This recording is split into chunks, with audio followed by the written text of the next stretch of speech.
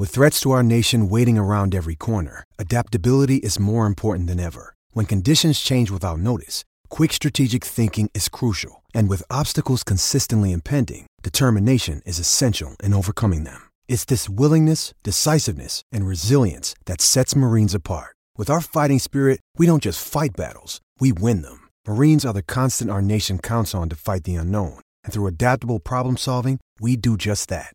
Learn more at marines.com. Fulhamish is backed for the season by Ladbrokes.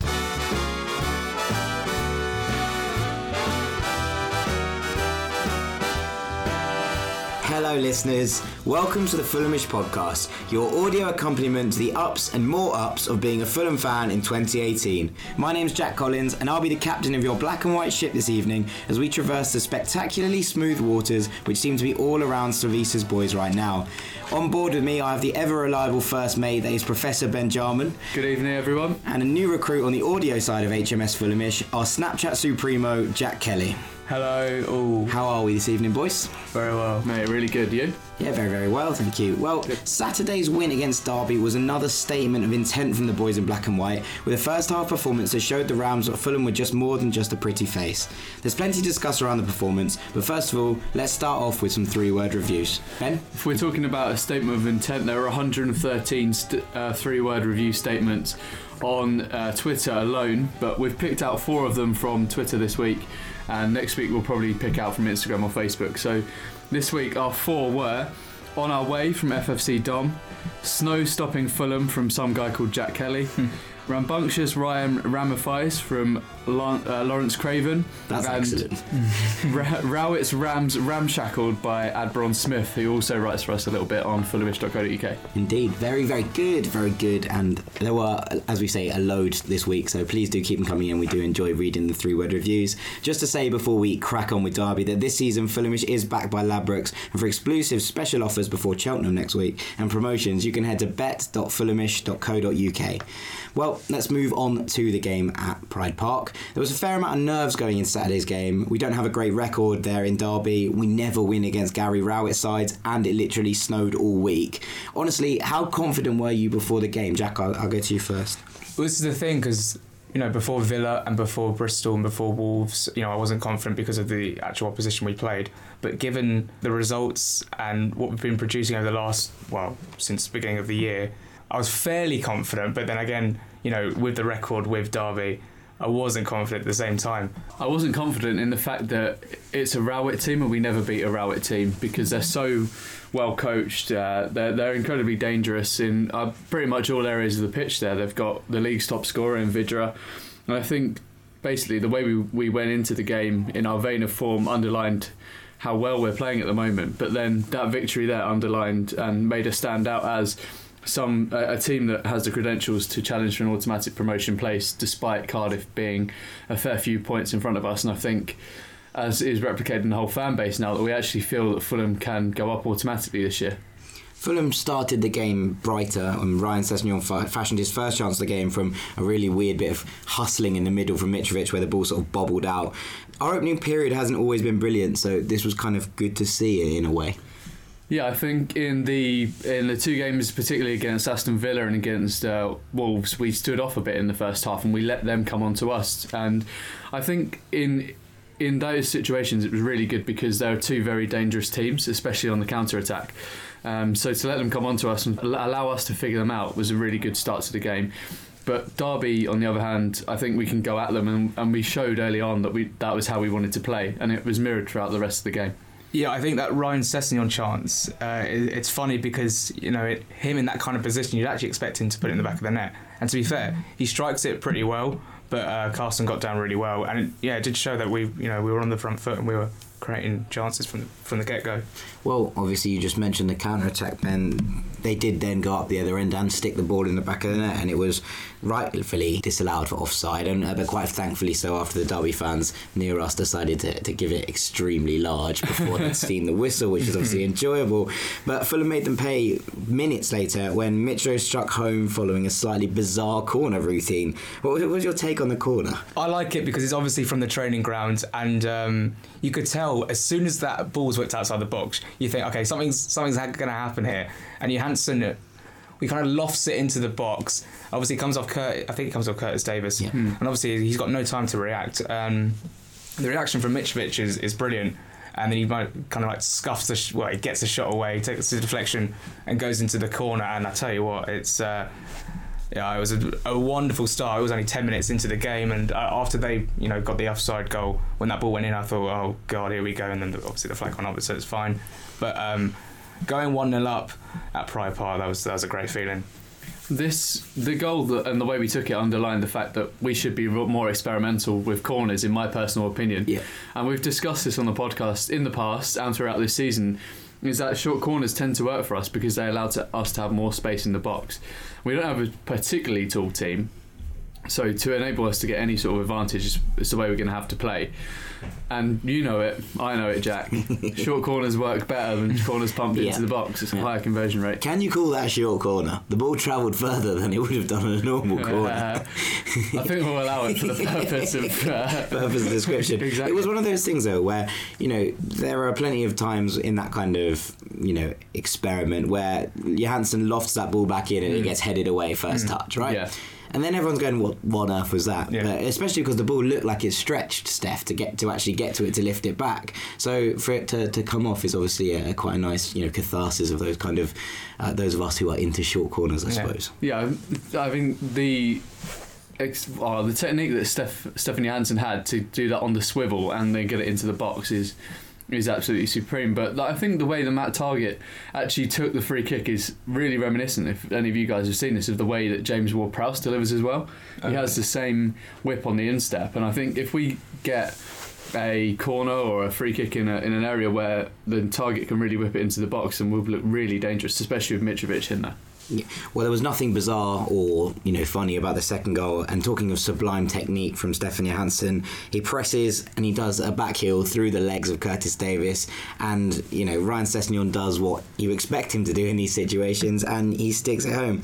Is there anything more we can say about this kid? I just couldn't believe it. Like, I had to, do the Snapchat, and 2 weeks previous, I've said, Ryan Sessegnon scores again. I just don't know how to even announce that he scored again, because he just keeps doing it. I mean, I just couldn't believe it. I mean, it's a brilliant finish if you think about it, because he's slightly wide, and he has to drill that across goal, which obviously he does in the bottom corner. Castle with no chance, but the flick from Johansson is genius. It reminds me of the goal that Sessegnon scored away at Newcastle last season, where Luka does a little flick. But I think it's probably a better technique from Johansson, and the finish from Sessegnon is, he's I don't want to say he's world class, but he's unbelievable for 17. It's incredible. You run out of superlatives for Ryan Sessegnon because every single thing we come up with on a weekly basis, he seems to eclipse it the next game. It's almost impossible to keep up with the amount that he's growing week on week, and it's amazing. It's literally baffling. I can't. When people ask me about it in work and in personal life, how good a player is Ryan Sessegnon, it's almost impossible to give them a range of words that accurately sum up how you can feel about a guy like that and who's playing that well. Well, we'll come on to Ryan Sessegnon in greater depth in the second half of this show, but Fulham could and perhaps should have been further ahead at half-time. Mitrovic comes close. There's a couple of scuffles in the box which could have fallen the way that of Fulham. Was that close to a perfect first half performance, do you think, Joe? Yeah, I mean, I think if we added the third, that would have been perfect. But you could just tell after the second goal, we kept winning the ball back in high positions. You could tell the Derby fans were getting frustrated. They're a team who, at home expect to win every home game basically, and we basically showed them up in the first half. And we could have been further in front with Mitrovic. It's a shame we didn't get that goal, but it was almost perfect, you could say. Derby obviously got a rollicking at half-time from Gary Rowett, and the second half was a much more even affair. Fulham did come close to a third, though, when Sess and Mitrovic linked up and flash balls just ahead of the Serbian hitmen. Would that have killed the game? Surely there was no way back from 3-0 in the second half. No, you rarely see a team come back from 3-0 down, especially against the quality of Fulham. I don't think Derby would have been anywhere near coming back if they went 3-0 down. The only time they exercised any real control in the game was in the period between the two goals in the first half, and then towards the end of the game in the second half after they'd scored.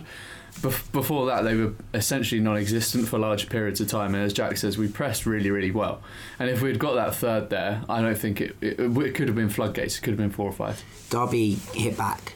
very soon after that, and we said about making Derby pay for their offside goal in the first half. They did somewhat make Fulham pay for that missed chance, although a particularly controversial goal in some camps, and a lot's been made of the foul on Cameron Jerome. Is that a foul? It kind of looks a bit like 6 of one and half a dozen of the other to me, and while it's a good finish from Huddleston, there's always going to be questions raised in that kind of tackle, especially it looked like McDonald got the ball. It's soft, isn't it? It's really soft, and all we have to talk about is the consistency of refereeing in this division, because although we've won here and it hasn't really influenced the game, I'm sure if that had been a 1-0 to Derby result, then we would have been talking about that in a much bigger context. But because we've won here, that refereeing error, per se, it doesn't have to be raised. We said the same about the penalty against Wolves, I suppose. Yeah, exactly. It is a very soft decision.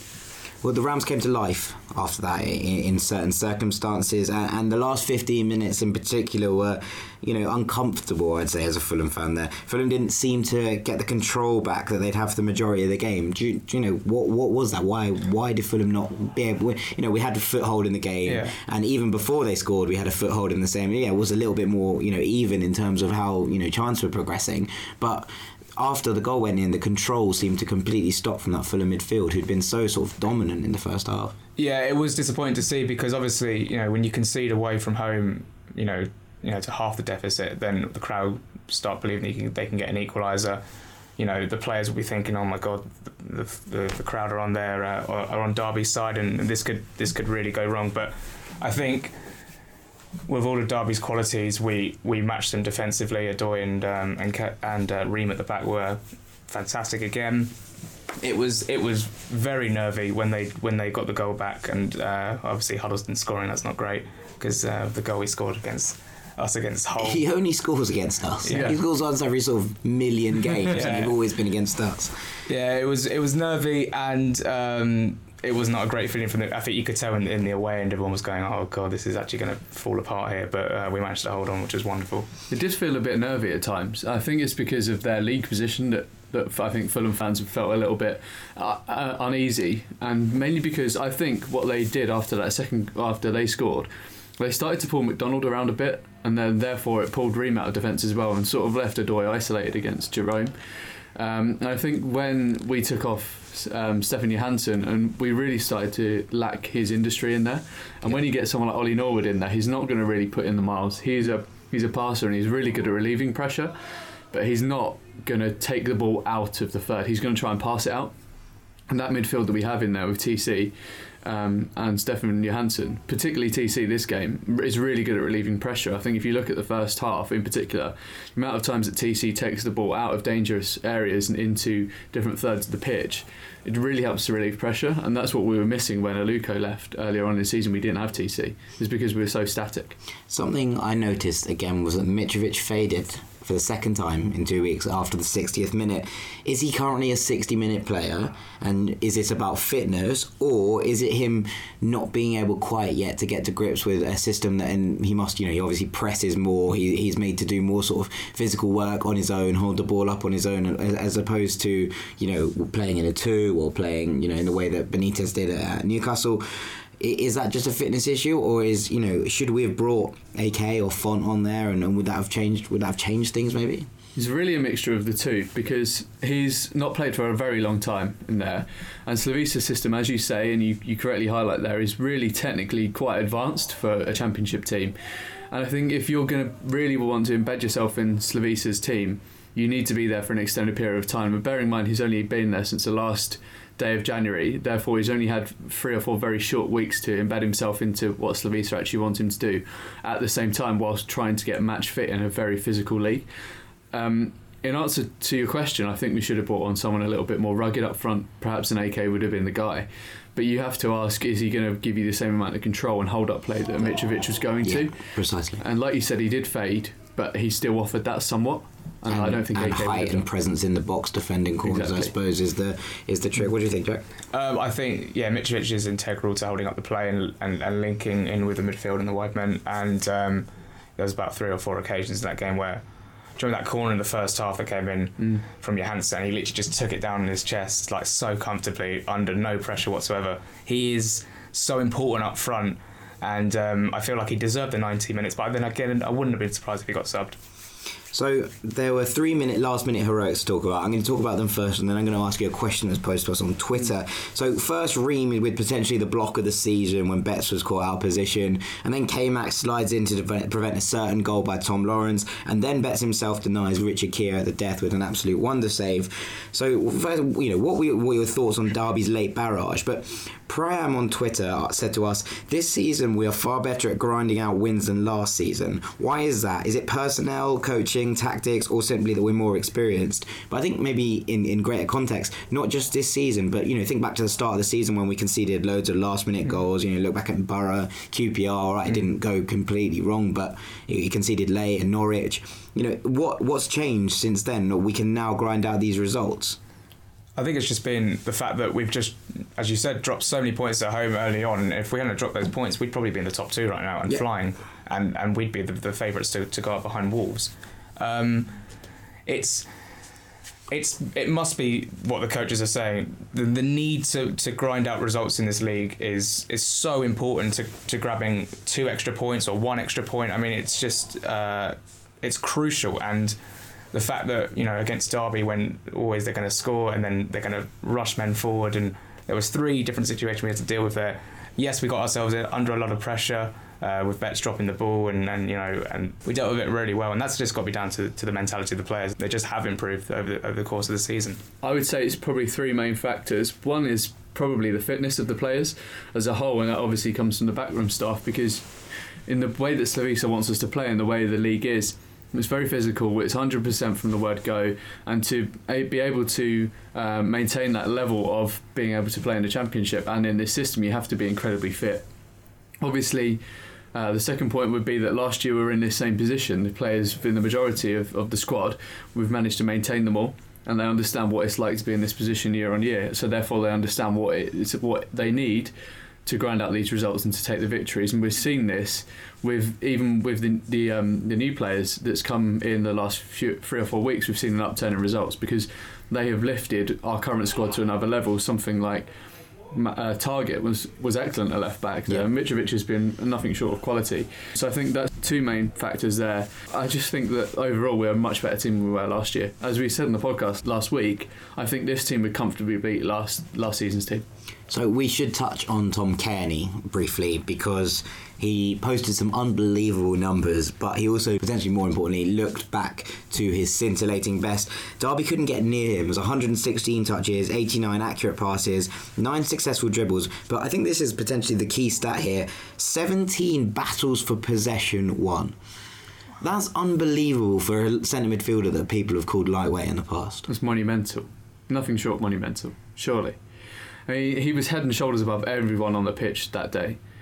We touched on it earlier. The way he moves the ball about, the way he just oozes confidence when he's on the ball, and he can move through the transitions so quickly. Mourinho himself talks about transition football and the importance of the transition. There's no better player in the Championship through the transition than Tom Kearney is. Yeah. He's absolutely immense, and he's what links the team together. And there's obviously a massive correlation between our upturn in results and Tom Kearney's return to fitness, and also the implementation of Target Mitrovic and the whole squad returning back to form. He was wonderful. It was probably his best performance, if not this season, since Ipswich away, where again he was very good. But no, you could tell like he was back to his best. The way he just linked everything up, and it was just wonderful. I think if we had him not in the team and we had Norwood, it could have been a different outcome. Overall then, a brilliant win and a brilliant performance, especially in the first half. How do Fulham keep this going? What needs to happen to make sure that this run continues, basically? Just keep winning the games is the obvious answer. But obviously with Sheffield United on Tuesday, well, this is the thing, because when it came to Wolves and it came to Villa at home, we thought, maybe this might be the weekend to lose, but we didn't.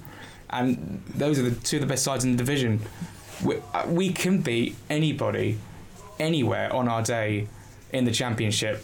We've just got to just keep... I mean, obviously the confidence is so high at the moment. You saw in the Football Focus interview, I don't know if you saw it with Tim Ream and Kearney, where they just said the confidence is so high. And it makes me feel very comfortable going to a game, walking to the ground and thinking, yeah, we're going to do it today. And I think tomorrow night although it could be tricky against a Sheffield United team who are chasing down the playoffs. We have enough in our team to win. For me, it's rotation. You have to, at this business end of the season, you have to manage your squad perfectly. And we are rotating so well at the minute. And I think I would probably expect to see someone like Cyrus Christie play tomorrow night, maybe Ojo. And we may even see AK start up front tomorrow against Sheffield United and just try and wear them out before introducing Mitrovic. But rotation is the key at this stage of the season, and there's no debating that.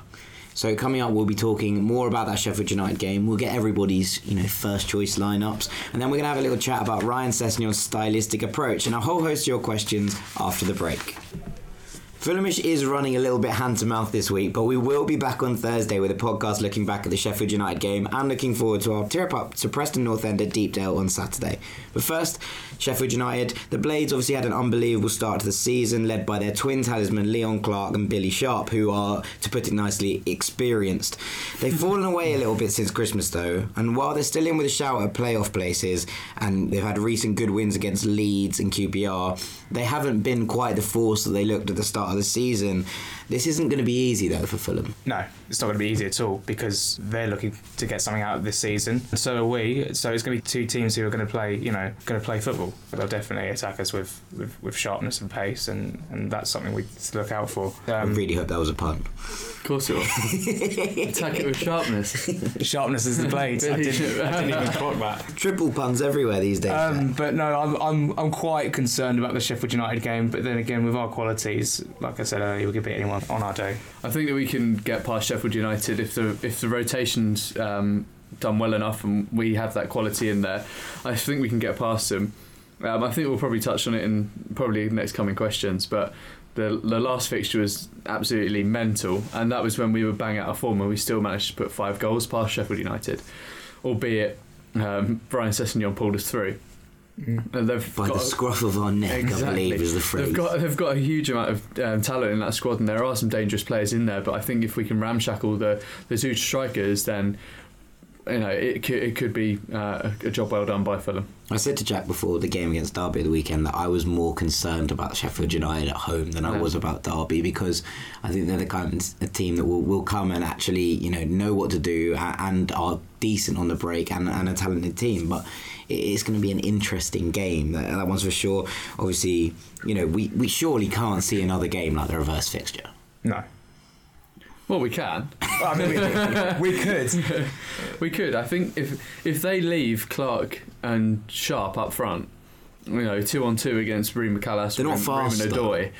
Yeah, but they can cause trouble because Leon Clarke's got supreme strength and Billy Sharp just seems absolutely, he can put it in from absolutely anywhere on the pitch. And he has done for a number of years now, so let's not scoff at them because they haven't got too much pace. Yeah, I had a 5 on Billy Sharp as the Championship's top scorer, so I don't want to be scoffing at anyone. The thing is, though, we've been talking about Fulham learning from their mistakes, and surely we've learned from our mistakes of not conceding 4 goals to Sheffield United. The way we've improved since Christmas, you'd expect not to concede. Over the last 6, I think we've scored 33 goals and conceded 11. So yeah, we're tightened up much. So we're saying 3-1. Much better at the back. Well, I hope so.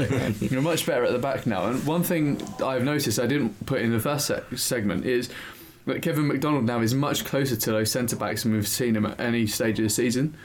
Against Villa, he was there was a little bit too much of a gap between that triangle, shall we say, of the 2 centre backs and him. And now it's much closer, and we look much more solid in there.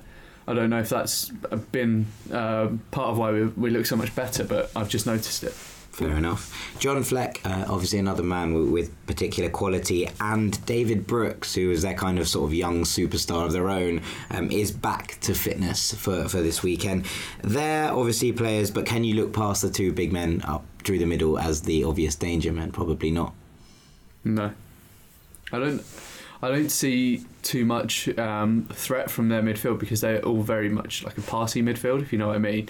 But their real danger for me came from the wing backs last time, because they play that sort of like 3/5 at the back system and are really good at stretching and getting the play high and wide quite quickly through their fullbacks. Enda Stevens is a lovely player. Yeah, he's a great player. And there's no personal interest in their or anything. How declare an interest. Yeah, how does Slavisa go about winning this game? Keep obviously the same shape, the same system that we've been playing all season. I reckon I keep the midfield three the same, just because you know what they're like when they're playing game after game and we're winning. The Musketeers, basically. Maybe give Ojo a shout on the right. I'd love to see Cabano. I don't know why he's not playing. A lot of people have been saying, he's got no like end product. He's got no real like danger when it comes to the final third in terms of shooting for goal. But I'd like to see Cabano back in there. Yeah, as Ben said, put AK at the start, run them ragged for 60 minutes, and then put on Mitrovic. That would be a wonderful way to go. I don't think this is the kind of game for Refont. We just got to go out with them with the same kind of style and try and pass our way through, really. Would you make changes then? So there seems to be a general consensus that we might see a first home start for Cyrus Christie, potentially the return of Thomas Callas if his injury isn't that serious. What other changes would you make, Ben? I anticipate that Sheffield United may drop slightly deeper than we've seen them before, especially when we played them at Bramall Lane. I feel like because they're the away team and we dominate games so quickly from the off that they may regress slightly into their shell. So I'd like to see a couple of players in that can play in really tight spaces. So it might be a game to reintroduce Lucas Piazon to a starting lineup, because we saw what he done for us in those two not so troublesome games against against Nottingham Forest and Burton, but those two games where you need someone in there who can get in and out of those small spaces quite quickly. And unlock the door. And he done that for us on a number of occasions last season, and we've seen it again this season when he's returned to fitness. I'd like to see Cyrus Christie in there. We talk about a 60-minute man in Mitrovic, then Ryan Fredericks for the most part is a 60-minute man, and after a wonderful 90 against Derby County and an even better one against Wolves, then I think we could see a little bit of a rest for him if possible. But other than that, I think it should be the same. If Callas is back, he's back, but I think Adoy's been really good manageable in centre-back when he's played.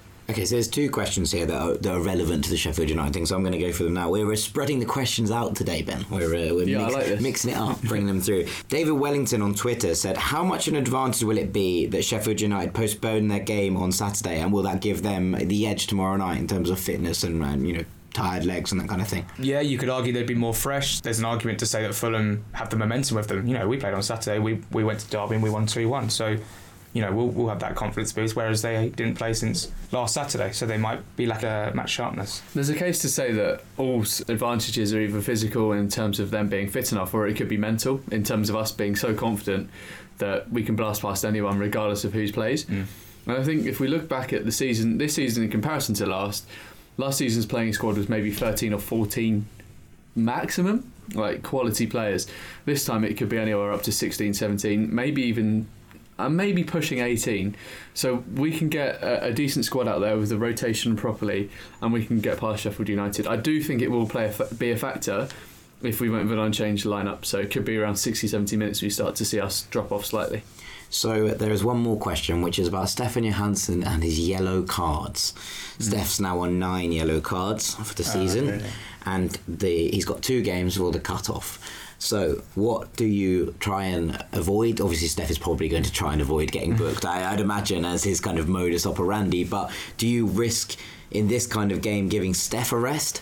And especially after he ran himself into the ground on Saturday, is it the kind of game that Ollie, you can come in and just control the middle? Or by doing that, I think for me, part of this is that you want Johansson. I want Johansson in for the QPR game. That's the game I want him in for. I think the kind of industry and breaking the lines there is going to be absolutely crucial. Do you risk giving him a break now and him getting booked on Saturday and then missing QPR, or do you just put him in now and see what happens? It's so tough because, as you say, there's 2 very prominent schools of thought here. My thinking is that if Sheffield United do drop deeper, then we can afford to let Ollie Norwood go in there and work his magic as sort of like the quarterback player next to Kevin McDonald. Maybe we play with a double pivot and push TC out forward. Yeah, and let Kenny play in front of them. It just depends on how deep they go. Say you let Steph start and you give him 60 minutes. If they're still so deep, you just bring on Norwood and you don't risk it.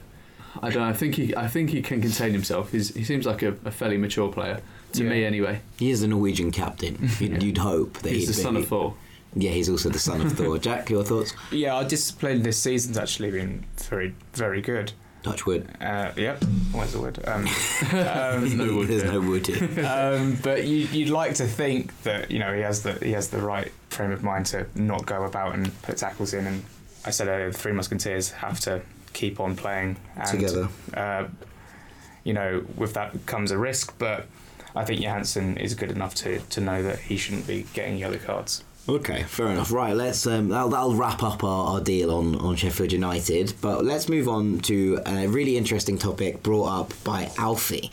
And Alfie says, it's about Ryan Sessegnon. He says, I was thinking the other day about how Sess is a really old-fashioned winger in that he uses his body rather than like flair or pace to beat defenders. He uses his brain to get in the right places, and he's obviously so consistent at such a young age. But it's interesting that his style of play isn't the usual kind of winger technique or of a step over or a trick and then beat the man down the outside, but more along the lines of sort of rolling his man or disappearing quickly in the kind of way that Bastian Schweinsteiger maybe used to do. Someone, be able to literally disappear for a while and reappear, and by the time you noticed it was too late. Yeah, or using a quick 1-2 to get past it. Does that kind of style of play mean that Sess's hype is more valued than someone who's basically, let's take Patrick Roberts, for example, who was just unbelievably good with his feet, but he was using, skill and pace to get around players. Sess's kind of intelligent football, does that justify his hype potentially more than any other player? With his intelligent way of playing, it does add value because it makes it more unpredictable, and with unpredictability, you get, him making more dangerous runs, getting into more dangerous areas, whereas if you're on the ball and you're doing all these step overs, it's all well and good doing the tricks, but can you actually pull it off and get a ball into the box? Can you get the momentum with your feet to put the ball into the box? Saturday was a wonderful example because with that goal he scored, he kind of just came out of nowhere, and then as soon as that ball was played by Johansson, albeit it was a wonderful ball, he just was in the right place at the right time. Ryan is potentially one of the most impressive footballers in his position, given his age, in the world right now, mainly because he has the intelligence to understand what situations he needs to be in, where to put himself at what time, and how to get there. But over the past 6 or 7 weeks, he's added that goal-scoring nous to his game, and that finish on Saturday was more of a Thomas Muller sort of school than it was of a Gareth Bale or of a flashy winger like someone like Yannick Bolasie. You wouldn't see Bolasie turning and hitting that across the keeper with such confidence and with such a thumping finish as Ryan did. Ryan's so impressive because he really understands where he needs to be to outfox an opponent. And I think that's the schooling of someone that's played as a left back and understands what every defender hates. And he does remind me of as Alf says, is a very old school inside forward sort of winger actually, and it's really pleasing to see someone like that sort of position come back into the modern game because it disappeared for a while. As you said, the emphasis was on players such as Patrick Roberts, the likes of Bolasie, maybe like your Neymars, that sort of thing, who are just flying wingers with a lot of tricks. Not so much of an emphasis on those goal-scoring wingers like Sessegnon is now. He understands where to be in the box, how to be there, because he's a left-back and he understands what they hate and what they, and how to get there. That kind of Salah instinct, some would say. Exactly. Obviously it's not quite the same comparison in terms of pace. But I was having a discussion with someone the other day and they were like, why is Sessegnon so good? And it's kind of hard to pin down because he's quick, but he's not that quick. He's strong, but he's not that strong, and he obviously is a tricky player to come up against, but he's not dancing around players for fun. And it's kind of interesting to think about it in a different kind of way and look at it as, like you said, that kind of inside forward role, which is really, really probably more important. And someone said to me the other day, has Sess ever played on the right? No. And I thought this was really interesting because, he probably could though. Yeah, he obviously hasn't, but could we see Sess become an inverted winger in the style of, say, the Hodgson teams of, the Europa League era? And, Damien Duff cutting inside on that left foot was magic for a while. Yeah. And it really, really did offer Fulham a different thing. And it might be interesting when he comes up against, a higher quality of defender to see how he fares cutting inside rather than trying to beat people down that outside kind of channel. There's also there's also the thing about Ryan is that he's so good at making space in areas where there isn't any space. If you think about someone like Leroy Sané, for example, at City, he works so well because he's isolated and he knows how to take on players one-on-one, and his raw speed can get past them. As you say, Ryan's not as quick as Sané, nowhere near, but he understands how to get into spaces where players can't get to. And as you said, Jack, he just appears in the box for that goal against Derby. He hits it on the turn with such velocity and such power. Yeah, it really does remind me of someone like a Muller. You don't ever see that inside forward anymore. That Pippo Inzaghi shot, Matt. Well, you say the goals remind you of Muller. It reminded me more of, as you mentioned, Gareth Bale. And the goal he scored against Inter Milan, or the 3 goals he scored against Inter Milan, that low-driven shot into the corner when the keeper's got no chance. It was a wonderful finish. It's just so difficult to put him in a category because he's 2 or 3, and that's what I think. That's what makes him so good. Obviously, shout out to Alf for the good question as well. Plus running the family. Yeah, well, obviously it has something to do with that German blood. Let's move on to our question section. Our post bag was absolutely overflowing this week, and we have an absolute shed load of questions. What we're going to try and do, Ben's going to run us through these questions. We might not be able to get to all of them, but ultimately we're going to try and answer some of them in a quick fire style, get through as much as we can, and really try to challenge some questions and get to all of them, because we do really appreciate you sending them in. So yeah. Ben, I'm going to hand the controls and the mic over to you, and all yours, Captain. Thanks, Jack, and obviously thanks to all of you guys for sending in the questions. It's much appreciated. So the first one comes from Ali, and he says, now that Mitrovic is first choice and it looks like Kamara is a second choice striker, what do you think will happen to Fonte now? Will he get sold or ... It's a tricky one, because Rui Font is obviously a good quality player. He just doesn't really fit Fulham's style. The question is, if Fulham were to get promoted, would Font become a more valuable player, because he'd probably have the time and space in the Premier League to really sort of attack the spaces that he wants to be attacking and link up that kind of play? I don't think he'll be sold for now. In the summer, I think we'll have to look at it in the wider context of, are we going to sign Mitrovic permanently? Are we going to sign a player like Mitrovic permanently? Or has Font just taken some time to adapt, and is he going to spend the year bulking up and getting stronger and learning how to do really adapt to Slavisa's system? Some players don't make it first season, and then the second season they really do start to kick on. And look at obviously not quite the same, but someone like Raheem Sterling when he went to City first, and everyone was like, what on earth have they spent this money on? Absolute, and now has become an absolutely crucial magnet in that kind of side. And maybe we'll see something similar with Font, where he spends a year not being brilliant, but acclimatizing to the kind of system and working out how to play in English football, and really is someone that will come good. I think it's one that you've got to play by ear and see where we are in the summer, basically. Jack? Yeah, I think with Rui Font, you always want to give him, the benefit of the doubt.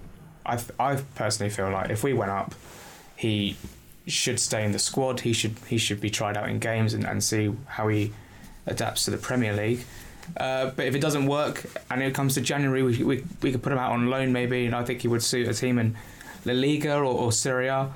But no, £12 million is a lot of money to spend on a striker. I think we should give him more time. From my personal point of view, it would be nice to see Fonte stay in the squad if we go up, and I think because the Primeira Liga in Portugal is somewhere that affords a striker quite a lot of space, and the Premier League affords a much more space than the Championship does. So I think he may be able to get more of a foothold in that style of play.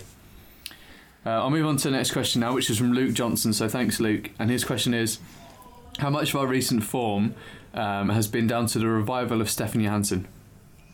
I think quite a lot, to be honest. We've spoken about how important Tom Kearney's return to the fold was, but Tom Kearney's return to the fold also allows Steph to become the player that we've seen before, and to really operate properly in that midfield. And it's no surprise that the games where Tom Kearney has played brilliantly have also been the games that Stefan Johansson has played brilliantly. And ultimately the way that Kearney sort of takes the ball through the transitions and frees up space for Steph to drive into really does allow them both to play their best game, and they're just there living their best life when they're together. And ultimately you got to look at that as a partnership, not something to be like, oh, why hasn't Johansson stepped up when Kearney's not there?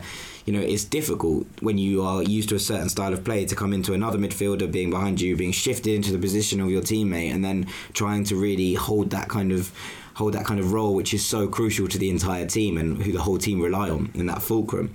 And so, obviously massively in part down to the revival of Tom Kearney, but in doing so has allowed Steph to free himself up again and really start to control games and dictate the tempo of games in the middle. Yeah, I think Stefan Johansson obviously last season was so important to the way we played. You think of that goal against Cardiff where he went on that driving run and finished it wonderfully into the net.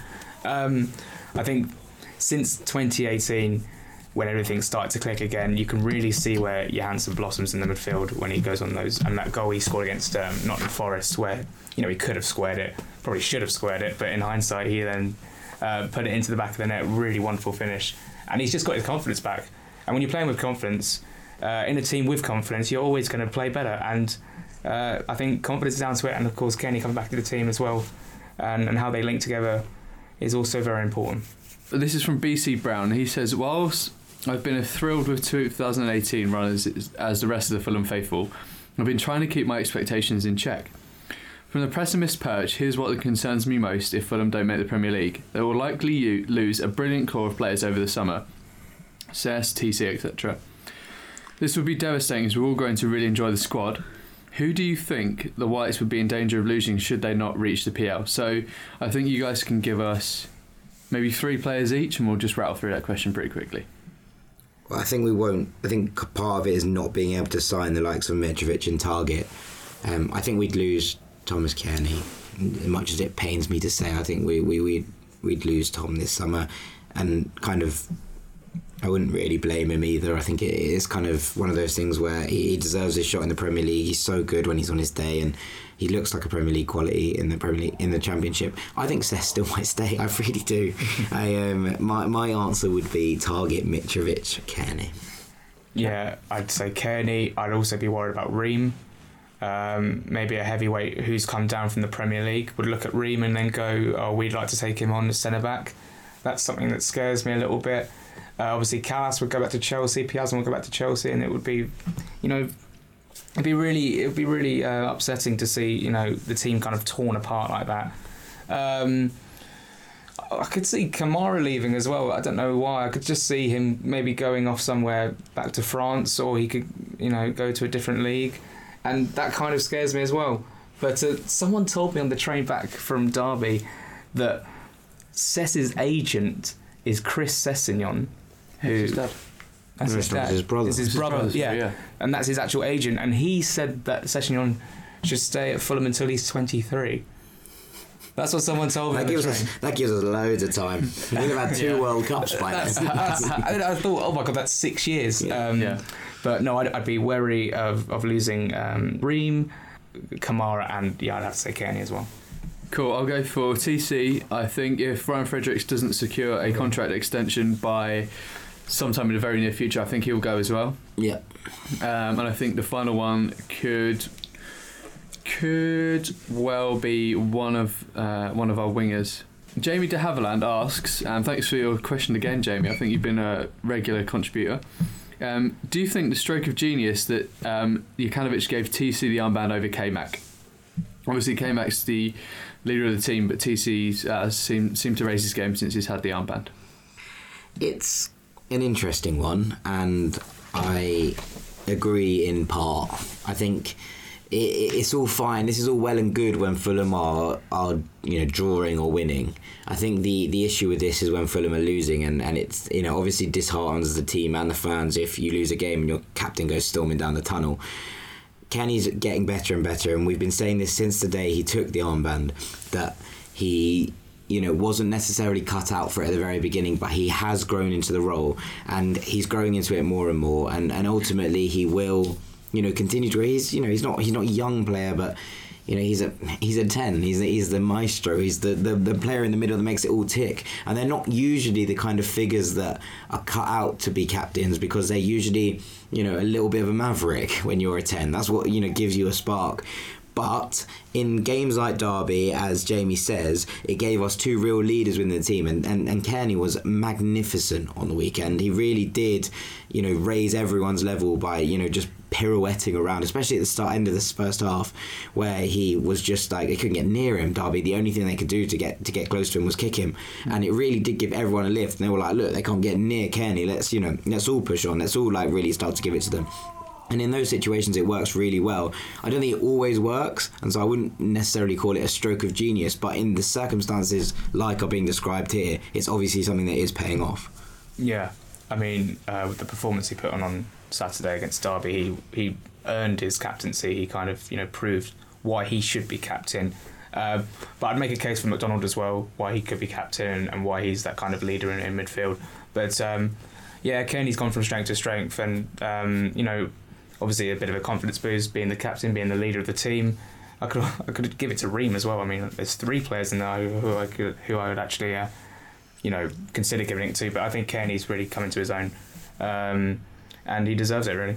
I think it is a bit of a masterstroke from Slav, because, as Jack says, there's a certain, with every number 10, there's a certain part of him that will always have an ego, because they are creative players, and you don't often get a creative player that doesn't have a sizable ego. I think the only one that I can think of in the whole world is probably Iniesta.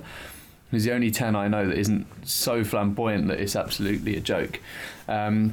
But that being said, it's not as if we're stroking the ego of someone that already has a massive one. For example, Stevie Humphreys. If we gave him the captain's armband, it would just be an absolute fucking nightmare. So I'm glad that TC does have it. I think Jamie makes a great point. He has raised his game entirely since he's had it, and I think it gives him like a teenager getting more responsibility. It's given TC that, and it's enabled him to raise his game somewhat. Basically, you're saying TC's got the keys to the house for the first time. Basically, yeah. We're going to go for one from Carl House. So he says, very optimistically, early days, but if we did go up, who would we miss in the Championship? Would we have to strive to be better realistically? Financially, we can't compete. Genuinely competing and beating top teams this year has been amazing, but we won't have that in the Prem. So what are your thoughts on this, guys? I think we would go from strength to strength if we got promoted with the money that came in. We would improve our squad. And I think we'd be able to take on, if you look at a team like Brighton, who yesterday have kind of just not confirmed their place in the Premier League next season, but they've really, really taken a big step. Yeah, that's it. And I think we can be one of those teams who just goes from strength to strength once you get promoted. And with the squad we've already got, with some additions that we could make, I saw that Zikovic was linked today. We would just be a team that would just be high on confidence, and we could not be anyone, but just, like I said, go from strength to strength. I'm a bit split down the middle on this one, to be honest. Someone said to me the other day, they were like, if you could win the league but then stay in it next year, I was like, yeah, that'd be great. get all the glory of being promoted without actually having to go up into the Prem. There are lots of things that would be brilliant about going to the Premier League, and I remember people being like, things I won't miss about the Premiership after we were relegated, and thinking, I'm going to miss everything about the Premiership because, it's great and magnificent and I love the Premier League and all that. But I have really enjoyed, especially obviously the last two seasons where it's been fun in the Championship, and going to all these places and having good aways and really enjoying life on the road in the Championship. And things are different in the Premier League. You get Craven Cottage will refill up with people who have just come to see Premier League football rather than people who have come to see Fulham, and those things will change, and there'll be a lot of things that aren't great about being in the Premier League as well. But I think ultimately, you've got to strive to be the best you can be, and I think that Fulham have an owner who showed that he's willing to back the side more than just on the pitch. Look at his investments in the back rooms, in the training pitch, which this week was absolutely crucial because Motspur Park was a foot under snow, and ultimately Fulham have an indoor training facility now that they can use, and it showed on the pitch on Saturday when you can come out and Fulham hadn't looked like they'd been training all week, not that they'd been sitting around and being in gym. They look match sharp and match fit, and if we go up, then that Premier League, that investment's going to continue being a part of it, and it's not going to become stupid, and it's not going to he's not going to suddenly start spending £80 million on players. But I think that if with the backing and respect he seems to have now with the manager, I think there are there are, massive steps that Fulham could fulfil if we were to make that jump again.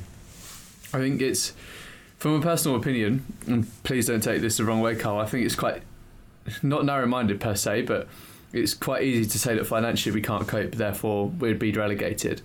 As Jack says, there's teams in the Premier League like Brighton, teams even Watford, Bournemouth, for example, who all got to the Premier League, and critics and so-called pundits have written them off, saying that they can't compete financially, the players aren't good enough. And look at Bournemouth, for example, are in their 3rd year in the Premier League now, in a 10,000-seater stadium with a very modest budget, and they seem to get through year after year playing a good style of football. Brighton this year of getting through a season playing again a very good style of football. It's not all about competing financially and buying £80 million players like Manchester United, Chelsea, Arsenal, Manchester City do. It's all about recruiting particularly well, and that's something that Fulham are very good at now.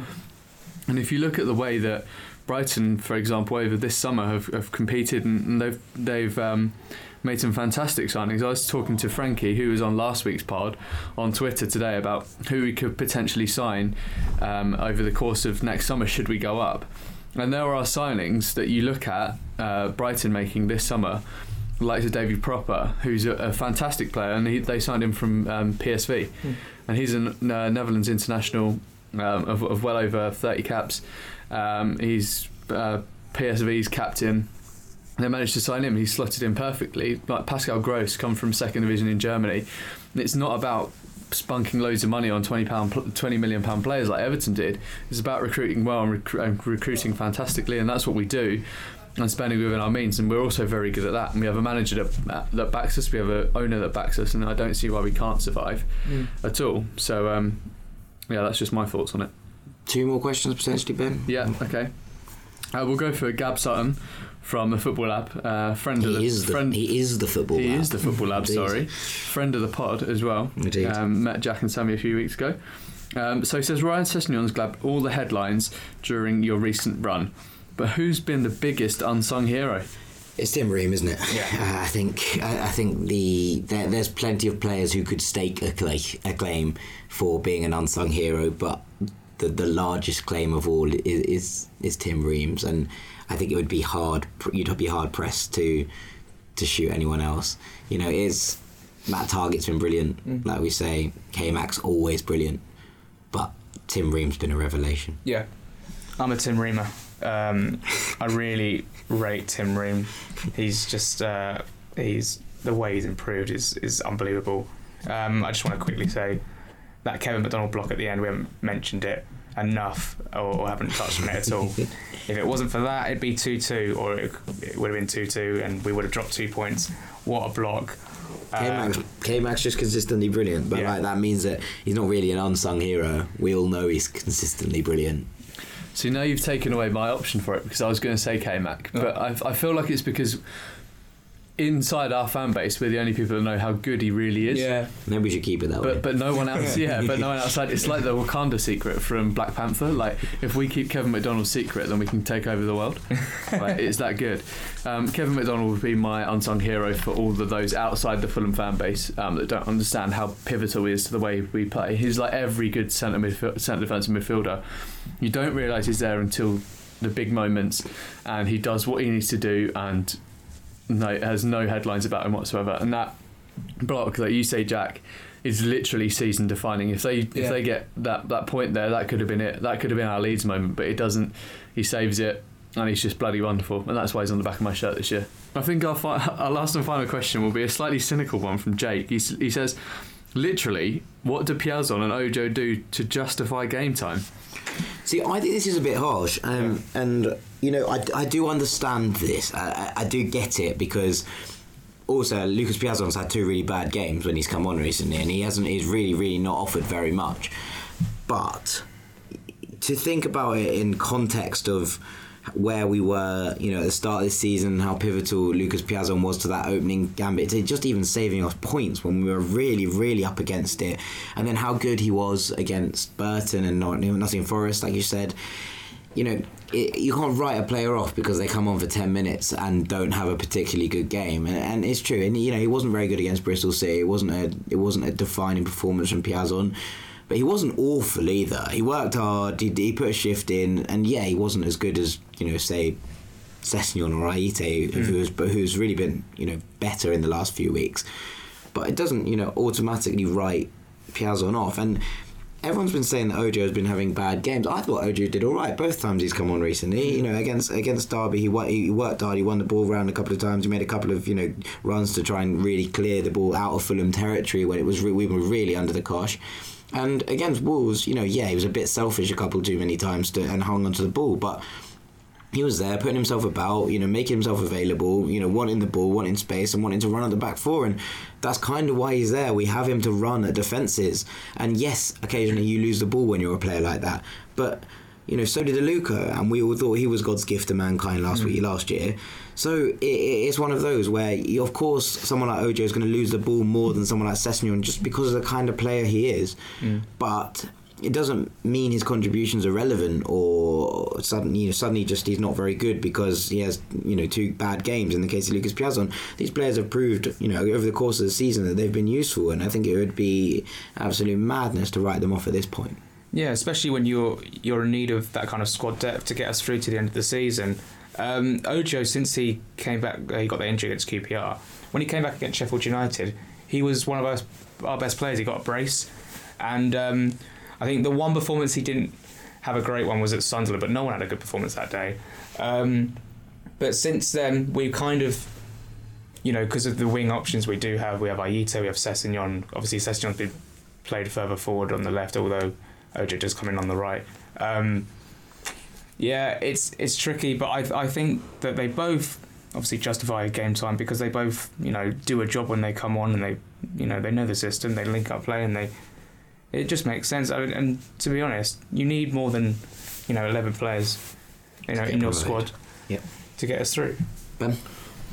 I think Ojo is the one that stands out to me as who's can be slightly questioned, because although he does take the ball, as Jack says, I'm not sure he fits entirely with how the style of football we want to play. I think he's got raw pace and he definitely knows how to take on a player, but if we're looking for tight link-up play, I'm not sure he really has that in his locker, and that's where someone like Piazon does justify his game time, because he can play in those small spaces. It's the same as Aite.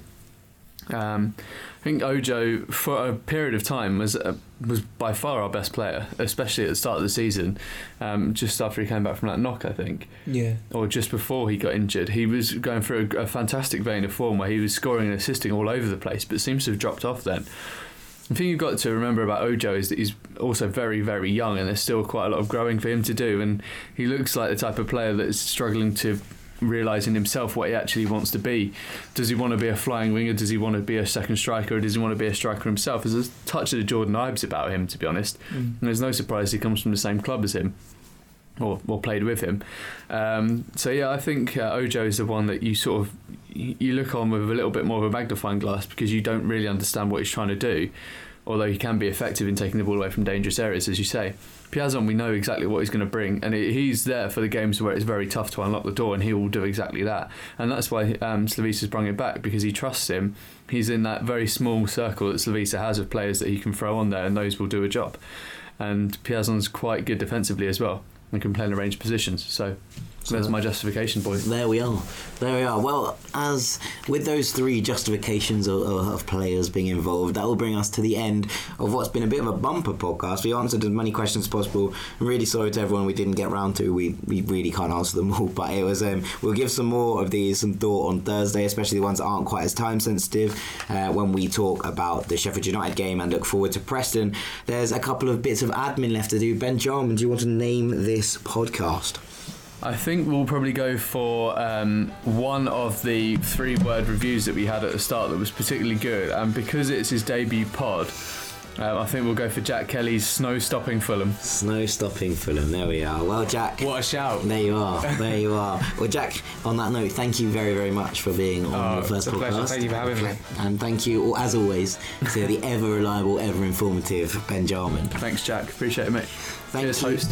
Thank you very much for listening. As ever, you can find us on Twitter, you can find us on Facebook, you can find us on Instagram, you can find us on Snapchat, which is Jack's domain. Yeah, follow the Snapchat. It's a great story. She's there, and you can get at us at all of those platforms. You can email us if you have questions or anything to talk about at pod@fulhamish.co.uk. Thank you as ever for listening in. I've been Jack Collins. This has been the Fulhamish podcast. You Whites.